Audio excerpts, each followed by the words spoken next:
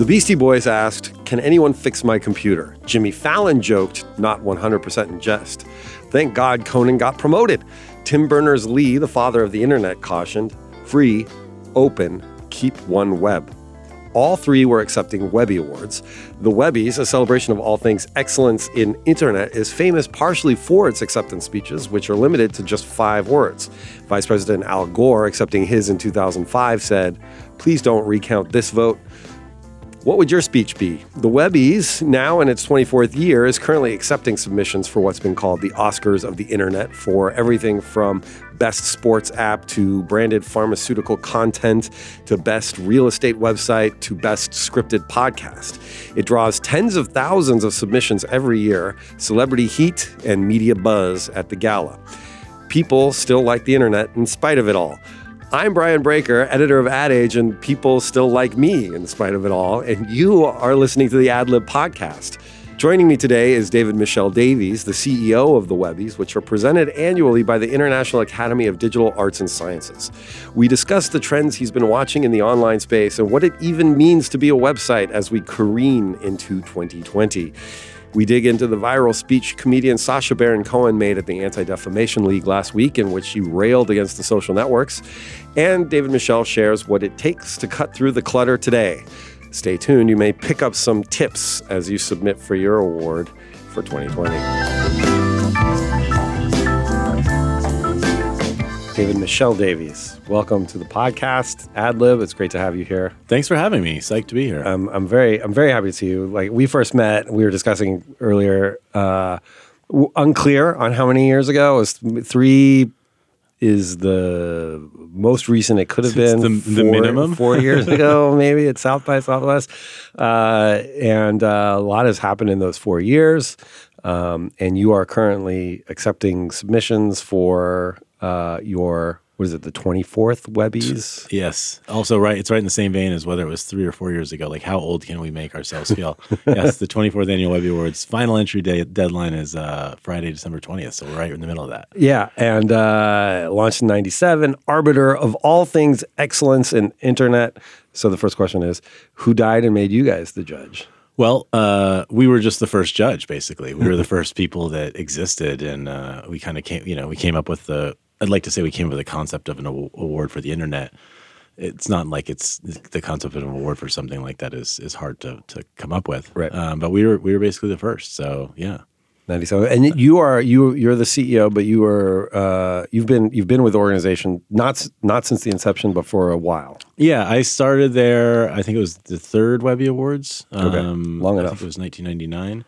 Yeah, and I had this great job, actually. I ran the judging process, which for people who are not as old as me, I won't speak for you, might not know that sort of at the beginning of the web, there weren't a lot of like experts on who could be the judges for websites because like it just didn't exist for that long, right? And so the people who were really good at the web, like in 1997, were people who made CD-ROMs. That was the skill that ported over. And so like a lot of the early web shops and people who are web professionals, like really like from ESPN to like these agencies and stuff, were people who previously worked on CD-ROMs. Yeah. And yeah, go ahead. I think it's amazing that you say that, because early in my career, one of my first jobs at Newsweek was for the website, which was an iteration of their CD-ROM division. Right. And it was a total backwater. The magazine, the print people did not care about us at all. This was 2001, 2002.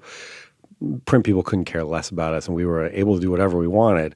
But it was the next step in the evolution of the CD-ROM division of Newsweek. Yeah. So it's interesting to hear you say that. Yeah, I mean, that was the skill set. And so we had all these judges. And then what we also did at the time is we went and got people who were like really great in the field of whatever web category it was. So like in music, we had like David Bowie as a judge. Wow. And how'd you get him on?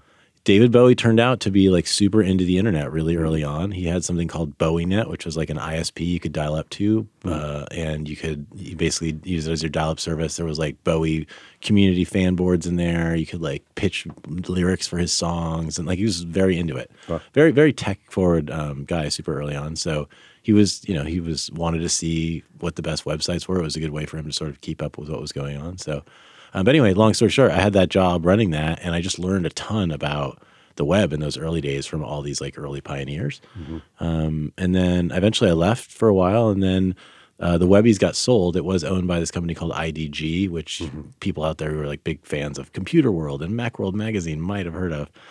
They own that, big trade publisher, and they sold it. And I met the new owners and really hit it off with them. And so I came back to run the Webbies in 2005 here in New York City. And how would you describe what it is you do, other than saying like this is the best of the web? It's the best of the web, essentially, in multiple categories. Whether it's podcasts, media, advertising, video. Yeah, I mean, what we say is we recognize the best of the internet and the people who make it, essentially. And the reason that's important, there's a bunch of reasons, but one of the big reasons is recognizing the best stuff out there really sets a standard and a bar for everybody who are internet professionals and want to make really great content, right? So the opportunity to go and look and see, hey, this is what 3,000 internet experts who live in 30 different countries came through and went through 14,000 entries this year and decided we're the best. 3,000 judges. Yeah. Wow. And could go through all that work and the ability to look at that work and say, hey, you know what, I'm working on a new app or a new podcast or a new ad, and I want to know what's really best in the space, you can go look at there. So it really sets a standard. And then the other thing is that people who make creative stuff, whether that's like a TV commercial or an app or do user experience, they're judged on how good they do their job. It's very subjective, right? It's like, who's to say? And so awards, and like our award and other awards that are out there, play a really big role in that. It's sort of like the grading of a creative professional is like their ability to compete and do well and have their work recognized. So I'm going to get this question out of the way early. The big knock, or the only knock, I guess, that I've come across on you guys is that obviously sites or whoever's entering have to pay to enter, just as they have to, full disclosure, have to pay to enter Ad Age awards shows. Meaning that sites that don't pay to enter are just not even up for consideration. So how is this a comprehensive award? How do you dodge or refute the pay to play argument? Yeah, I mean, like at the end of the day, the business model in the world that has been proven out over time to be able to support recognition and awards, it doesn't matter what type of award, television award like the Emmys, awards for food like James Beard, whatever it might be, are entry fees. Those are the things that can sustain an organization to bring those 3,000 people together, do the judging. We do it all online, build the technology to do all the costs that go into that. And that kind of remains consistent over time. And so when I hear that criticism, I sort of like, okay, part of this is that the internet is so user friendly and it goes all the way down to an individual level. Like, what person out there ever thought, how many people actually think about making TV shows and entering them into the Emmys? Not many, but if you do that, you also pay an entry fee. For sure. And so I think a lot of it is just that people just don't realize that this is how it works. We've tried other business models. Like we have sponsors and sponsorships and other things. But the thing we've learned is that over time, this is the thing that can sustain us. And I think that we made the right decision. We are probably one of the oldest internet brands out there. I mean, we are older. I mean, Yahoo is right there with us for a while. We're 24 years old. Yahoo's probably not going to be a brand for much longer, right. I think. Well, that's right. Which I'm going to flip that on to you guys. I mean, you run something called the Webby Awards, which awards websites. Which the whole idea of a website is almost antiquated at this point. What does a website mean in 2019, 2020? What does a website, quote unquote, of the future look like? You know, it's a really interesting question. And one thing I would say is when we started, websites were like the thing that happened on the internet. There was like very little other stuff. There was email, there's ICQ for any of you like old people like me out there, like ICQ, chat, right? Yeah. Today, there's just so many different types of things that go on the internet, right? There's websites still, there's videos, there's podcasts, we honor all that stuff. To get to your website question, what we've seen ultimately is a website over time, we've seen like a website is an interface for information on some level. And you start to see now different types of interfaces for that information. And so I would suggest that something like Google Home or Alexa are actually other versions of interfaces for websites. So right? the new website, yeah, the new portal. Or it's, I mean, not in every case. In some cases, they're games. In some cases, they're entertainment. You can listen to books on Alexa. You can have interactive plays on Alexa or Google Home.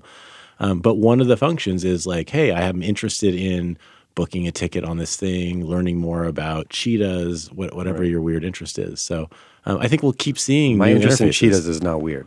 And how did you know that? Okay. So you guys have to iterate and you guys have to change your categories all the time, I would imagine. We do, yeah. What are any new categories that you guys are looking at now that you are not used to judging? Well, I think last year we introduced voice categories for the first time. That was really interesting. And that's sort of probably the biggest change in like the last few years. If only because it's not at a computer screen. You're not generally doing it with your eyes.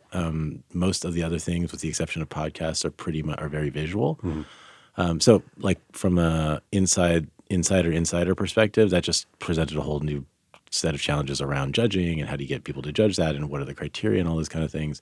But also I think just from like our web groupie perspective of people who love the internet, and that's like why we do what we do, really exciting to see the web go into this new place where, like instead of this weird non-visual place. Yeah. And like, if you think about it, like phones are really great and have been really amazing for the internet and have really distributed the internet in so many different places, but have also created very singular experiences where like a lot of people are like looking at their phone all the time, myself included.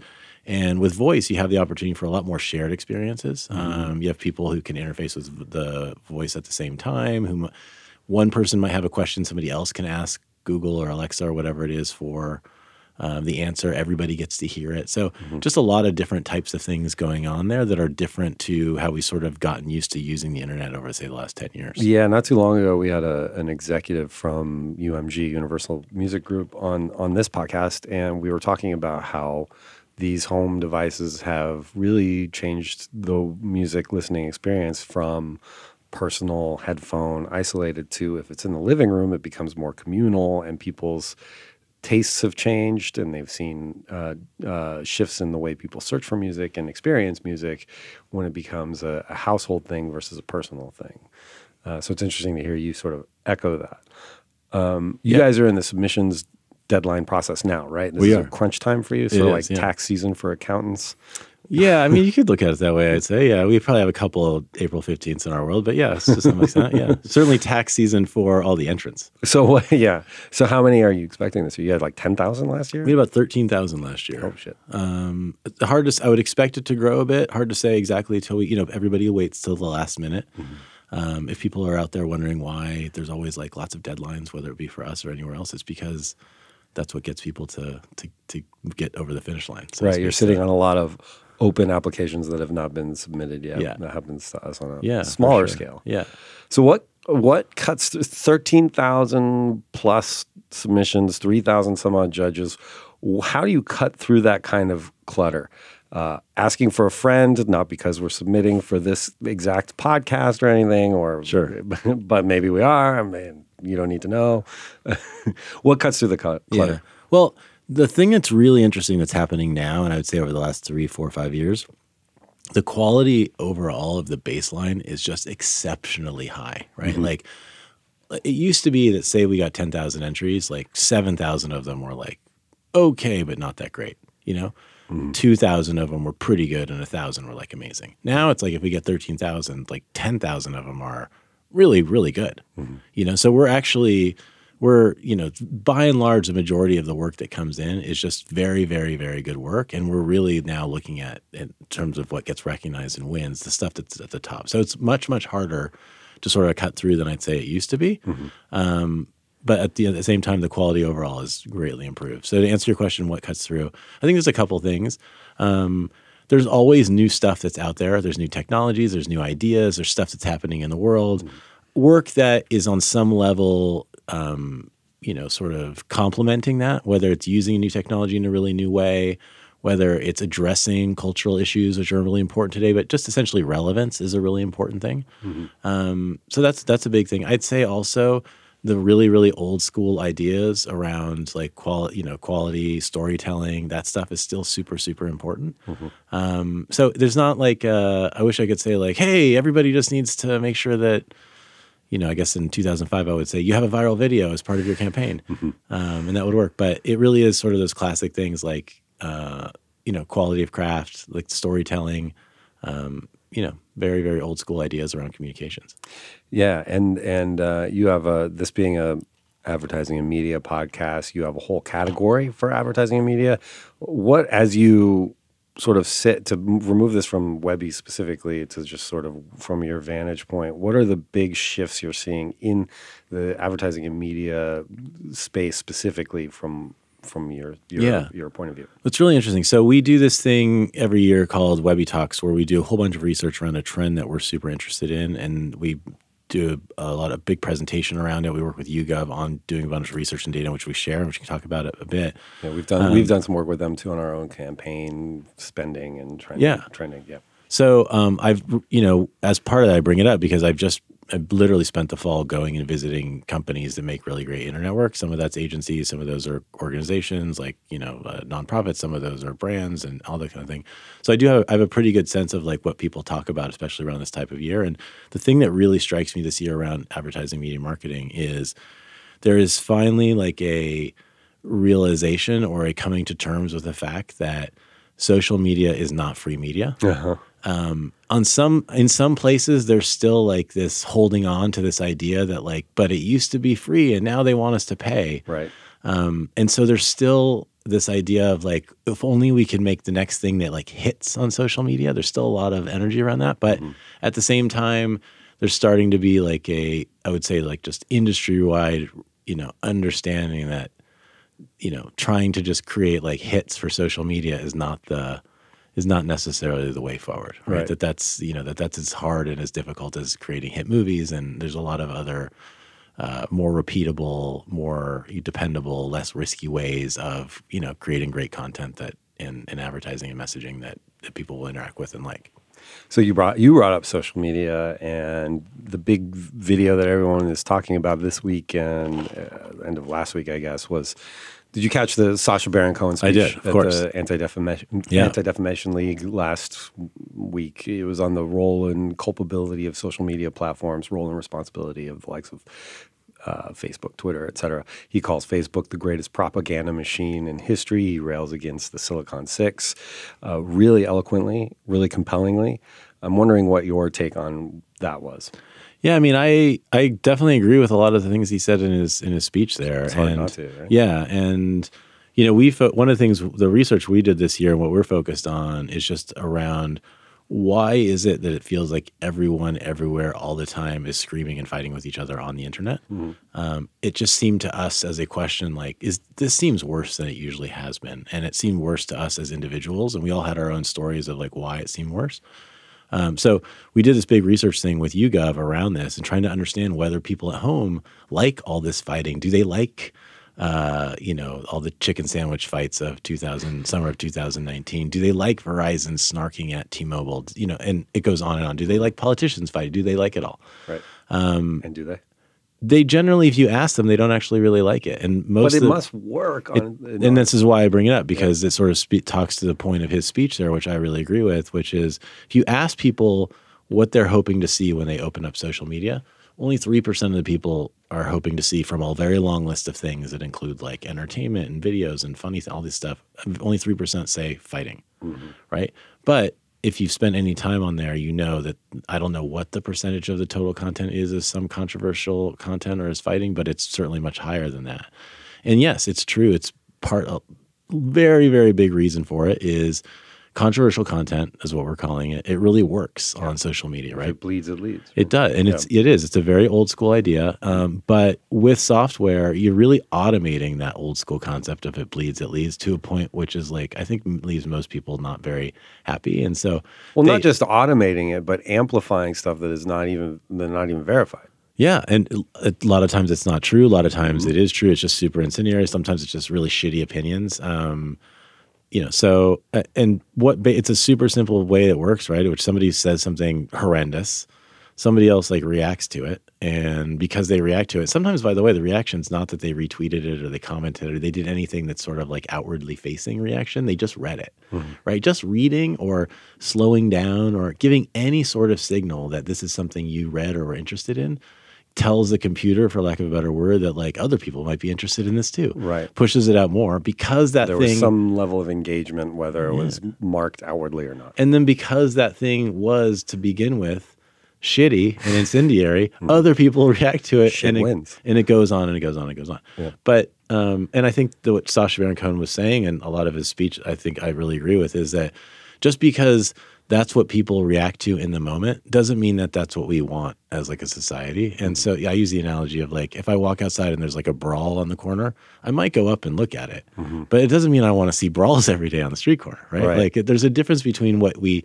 want when we make a rational choice and what we might choose in the moment. And this is sort of where all this stuff has gone haywire. And then the question becomes, well, who's the arbiter of who steps in and breaks up that fight? Who keeps that fight from happening in the first place? And who's to say maybe that fight needs to happen? Yeah. And this is the part, I think, with his speech, which I read also, which I don't totally agree with, but I just think is more nuanced than what he talks about. And the part that I have a hard time with is, do we really want these platforms, these private companies, being the people to make those decisions for us? Like, do we really want, at the end of the day, I think it's super fair to criticize Facebook or Twitter or whatever it is for promoting this stuff. For giving Holocaust deniers, for example, his example, equal weight. Yeah.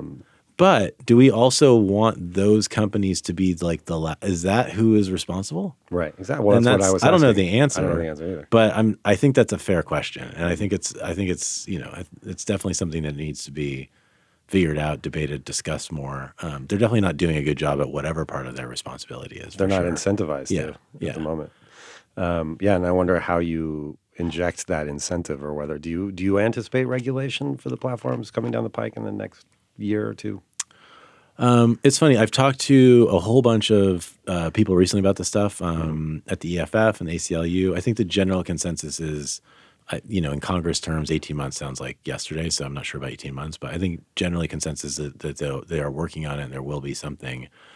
I think the overall fear, though, is that is Congress really better equipped than Facebook to do it? Yeah, no, we saw that they're not when they brought Zuckerberg to the Hill and asking him completely uninformed questions. Yeah, and it's also, I mean, there's great staff on Capitol Hill. Like a lot of those senators do have really, really knowledgeable tech people who work for them. Do you go to the Hill? Do you go to I don't know. We're not like a lobbying organization, so we don't really do that. But I do know that there is super competent people who work on those staffs who help. And so it's not as if the congressman who says like the stupid thing is at the end of the day the only person who's gonna be able to figure this stuff out. There is really, really smart people working on it. But it has not proven to be over time the most nimble, quick, and like responsive organizations to problems like these. So. Right. All right. So it'll be interesting to watch it unfold. They have their hands full with other things at the moment. They do. Up on the Hill. They do. Down in D.C. So back to you guys. What kind of mix do you see between sort of traditional media companies, and web native companies submitting? Because you think of the Webbies, you think web native. But there's a mix. Yeah, we see a huge diversity, and just even at a bigger scale, if you look at entrants, right? I think we get about 40% of our entries come from what you would think of as an agency, so a company that makes work for somebody else of any kind. The other 60% come from what we call like internal, or people who actually make the stuff themselves, which could be like, could it be anything from a startup to a media company to a museum who are making their own work. And I will say, because I visit agencies a lot, just to meet with executives there and talk about what's going on, et cetera, et cetera. They all have their awards shelves, and I'm always initially, I'm not anymore, but I was initially surprised to see how many advertising agencies in the traditional definition of an advertising agency have those Webby Award, the coiled Webby Award sitting on their shelves. Yeah. Well, I think one of the things that's happened is just the overall concept of an agency has really expanded over time to lots of agencies make ads still, but lots of agencies just make stuff, right? And it's not necessarily even campaign driven anymore.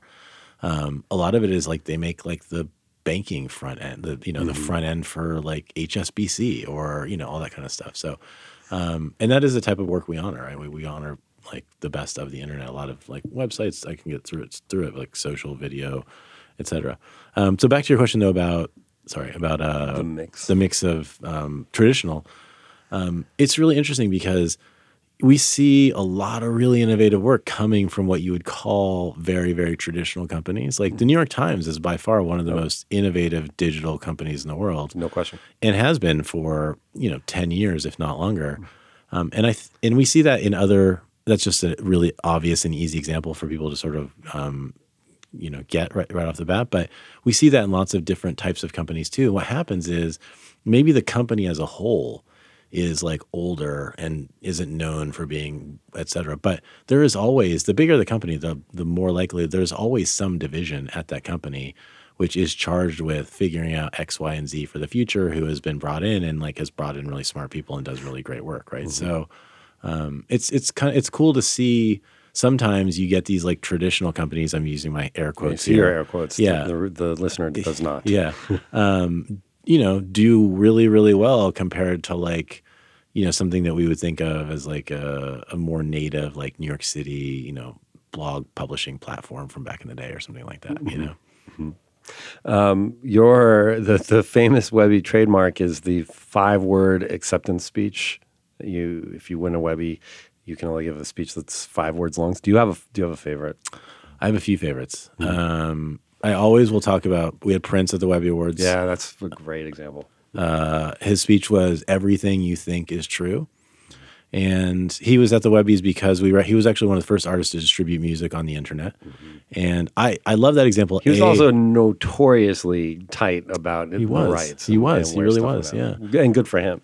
And I bring that up for a bunch of reasons. I love Prince still. It was like a lifelong dream to see Prince, obviously, for a lot of us here on that listening.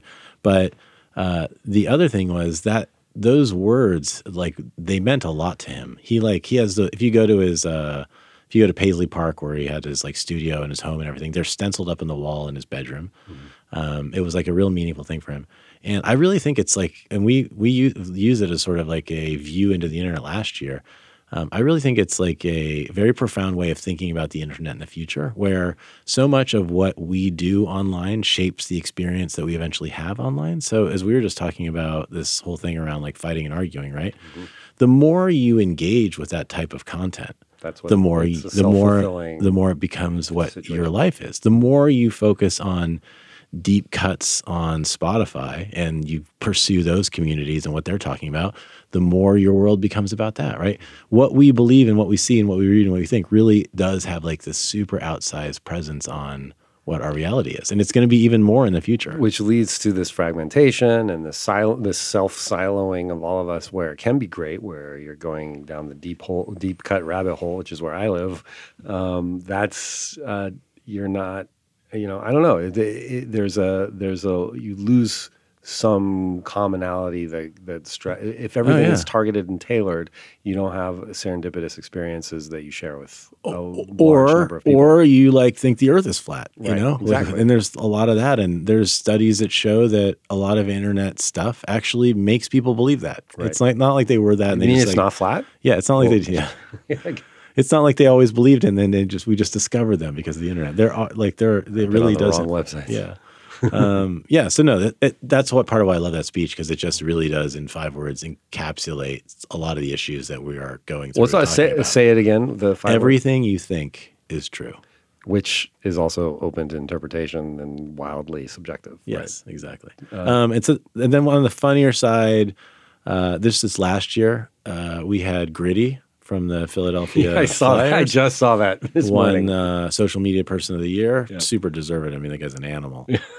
And his speech was, and the Philadelphia people out there will get this, and others will explain it. His speech was, it's pronounced wooder, not water. Yeah. So for us, that had a lot of meaning because. Are you from Philly? You're not. But. I'm from Sacramento. I went to school. I went to college in Philadelphia, so I get that. My brother lives there, and I spent a lot of time there. But because you used to work with. This is a total random. My brain just a couple of synapses connected. Because you worked with Neil Vogel, correct? Yeah. Who's longtime business partners. Yeah. Now he's at Dot Dash, formerly About, also Philly guy. I mean, a Sixers. Yeah. Phillies, Flyers Eagles fan more than anyone possibly could be in that same. He and my former employer, Brian Morrissey, the editor of Digiday, I see them go back and forth on Twitter about Philly stuff. Anyway, Neil Vogel was a guest on this podcast, which is, I'm bringing it all back around. And you guys worked at early days Webbies, or earlier days. Yep. Yeah. Yeah. But he helped started it, didn't he? He did, yeah. He started our company, Recognition Media, with our other partner, Roger, and like right when I started there in 2005. Right. Okay. Sorry, wood or water? Yeah, so for us, it's really special because one of the most famous speeches is the inventor of the GIF, which maybe you want to call GIF. I do. We recognize, and he came and he used his speech in GIF format up on the screen to say it's pronounced GIF, not GIF. But he's wrong. Well, I feel like this is a debate for another time, like all of eternity. But so this like gritty speech, it's pronounced wood or not water, was a reference.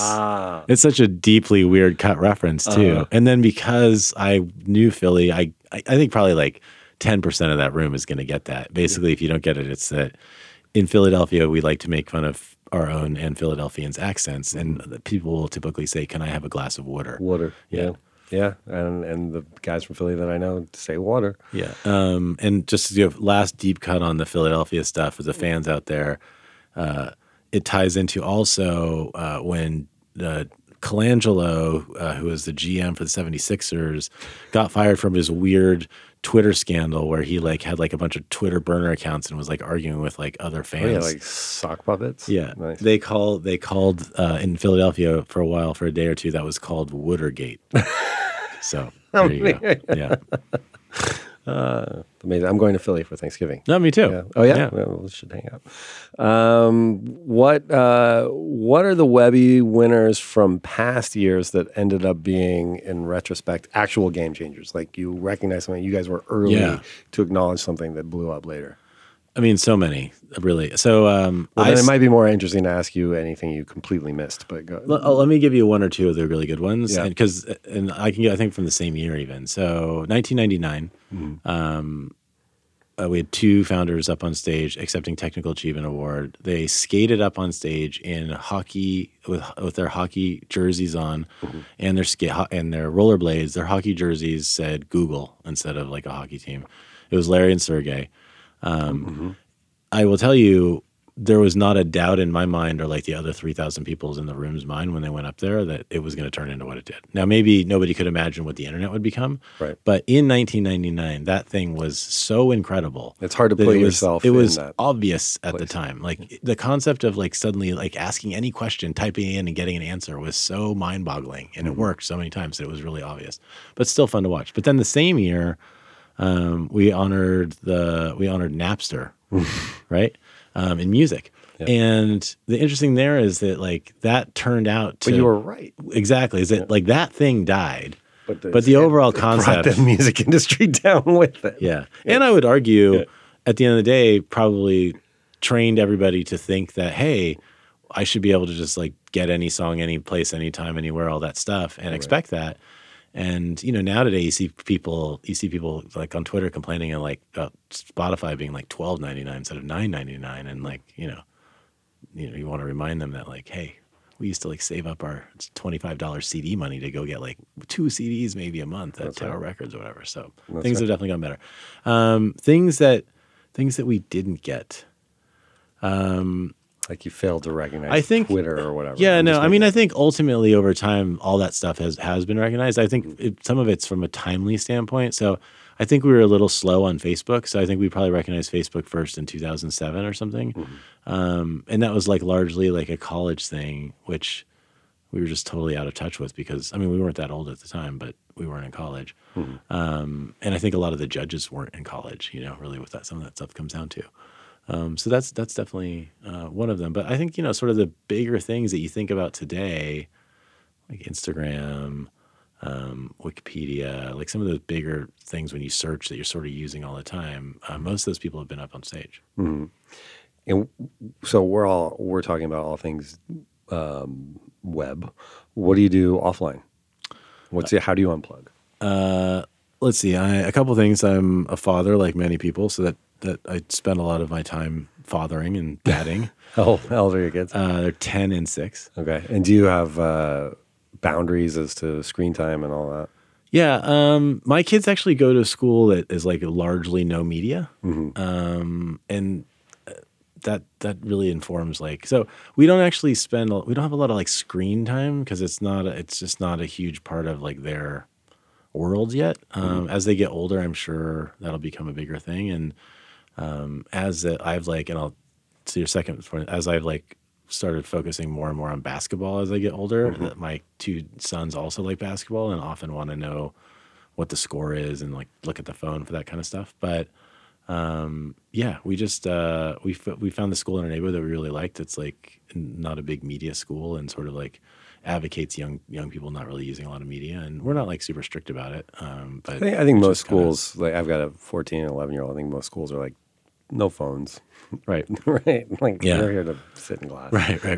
Yeah. And then I guess the other thing was just funny is that it's really strange. I grew up in Sacramento. The Sacramento Kings moved to Sacramento from Kansas City when I was 10 years old. And there's nothing, I used to go to, I mean, it was really easy to go to a Kings game back then because the Kings weren't very good. Sacramento wasn't expensive, So I went to tons and tons of Kings game. And I don't know, I got older, I went to college, I had other stuff going on. I paid less attention to basketball. I think it's like my middle-age crisis. Other people, they go out and buy a fancy car or I don't know what else they do. But I think mine is that I just watch more League Pass than I used to. Beats having an affair. Yes. And you're, so you say you're from Sacramento, which is capital of California. Yep. My home state. But you're half French, right? David-Michel. I am. Yeah. What was that upbringing like? Are you fluent? I am fluent in French. Yeah. My my mom was actually the first person in her family to be I was the first person in my family to be born in France. All my French relatives actually were from Tunisia, which is North Africa, and they all moved to France in like 1960 or in the mid 60s, around when Tunisia became independent. A lot of turmoil, yeah. Yeah, and a lot of especially North African Jews moved from there to France or to Italy or to Spain at that time. And my mom met my dad in the Virgin Islands in like the summer of 1970 or something like that. That sounds amazing. Yeah. Why did they come here? Sacramento. How they end up in Sacramento is the least glamorous place. They had a kid. They moved to France. They had a kid, and then in France, and then my dad got into law school in California. So they moved there, and so I really went from like being born and having like 97% of my family live in like the most glamorous, elegant, amazing city in the world, Paris. Yeah. To then spending my days in Sacramento, which is a wonderful but exceptionally boring part of the world. They call it the Sac. Yeah. Well, that's amazing. So it must serve you well when you go to Cannes, if you go to Cannes. I haven't been in a bunch of years. It's great to be able to speak French at Cannes, although they don't even care, honestly. Those guys, they just want to charge you $22 for your Heineken or whatever, for your rosé or whatever you're drinking. Dual citizenship? I do have dual citizenship. All right, so you have an escape hatch if you need it. I hope I don't need it. I hope none of us need it. We'll find out. We'll have to do this again next year. We'll find out where we're at with that. But thank you for coming today. This was fun. Thank you. I appreciate it. Anything else you need to add or that you didn't get to? No, I told everybody about our deadline, December 20th. We're always hawking that. So other than that, keep it up, and thanks for having me. I appreciate it. Thanks for coming.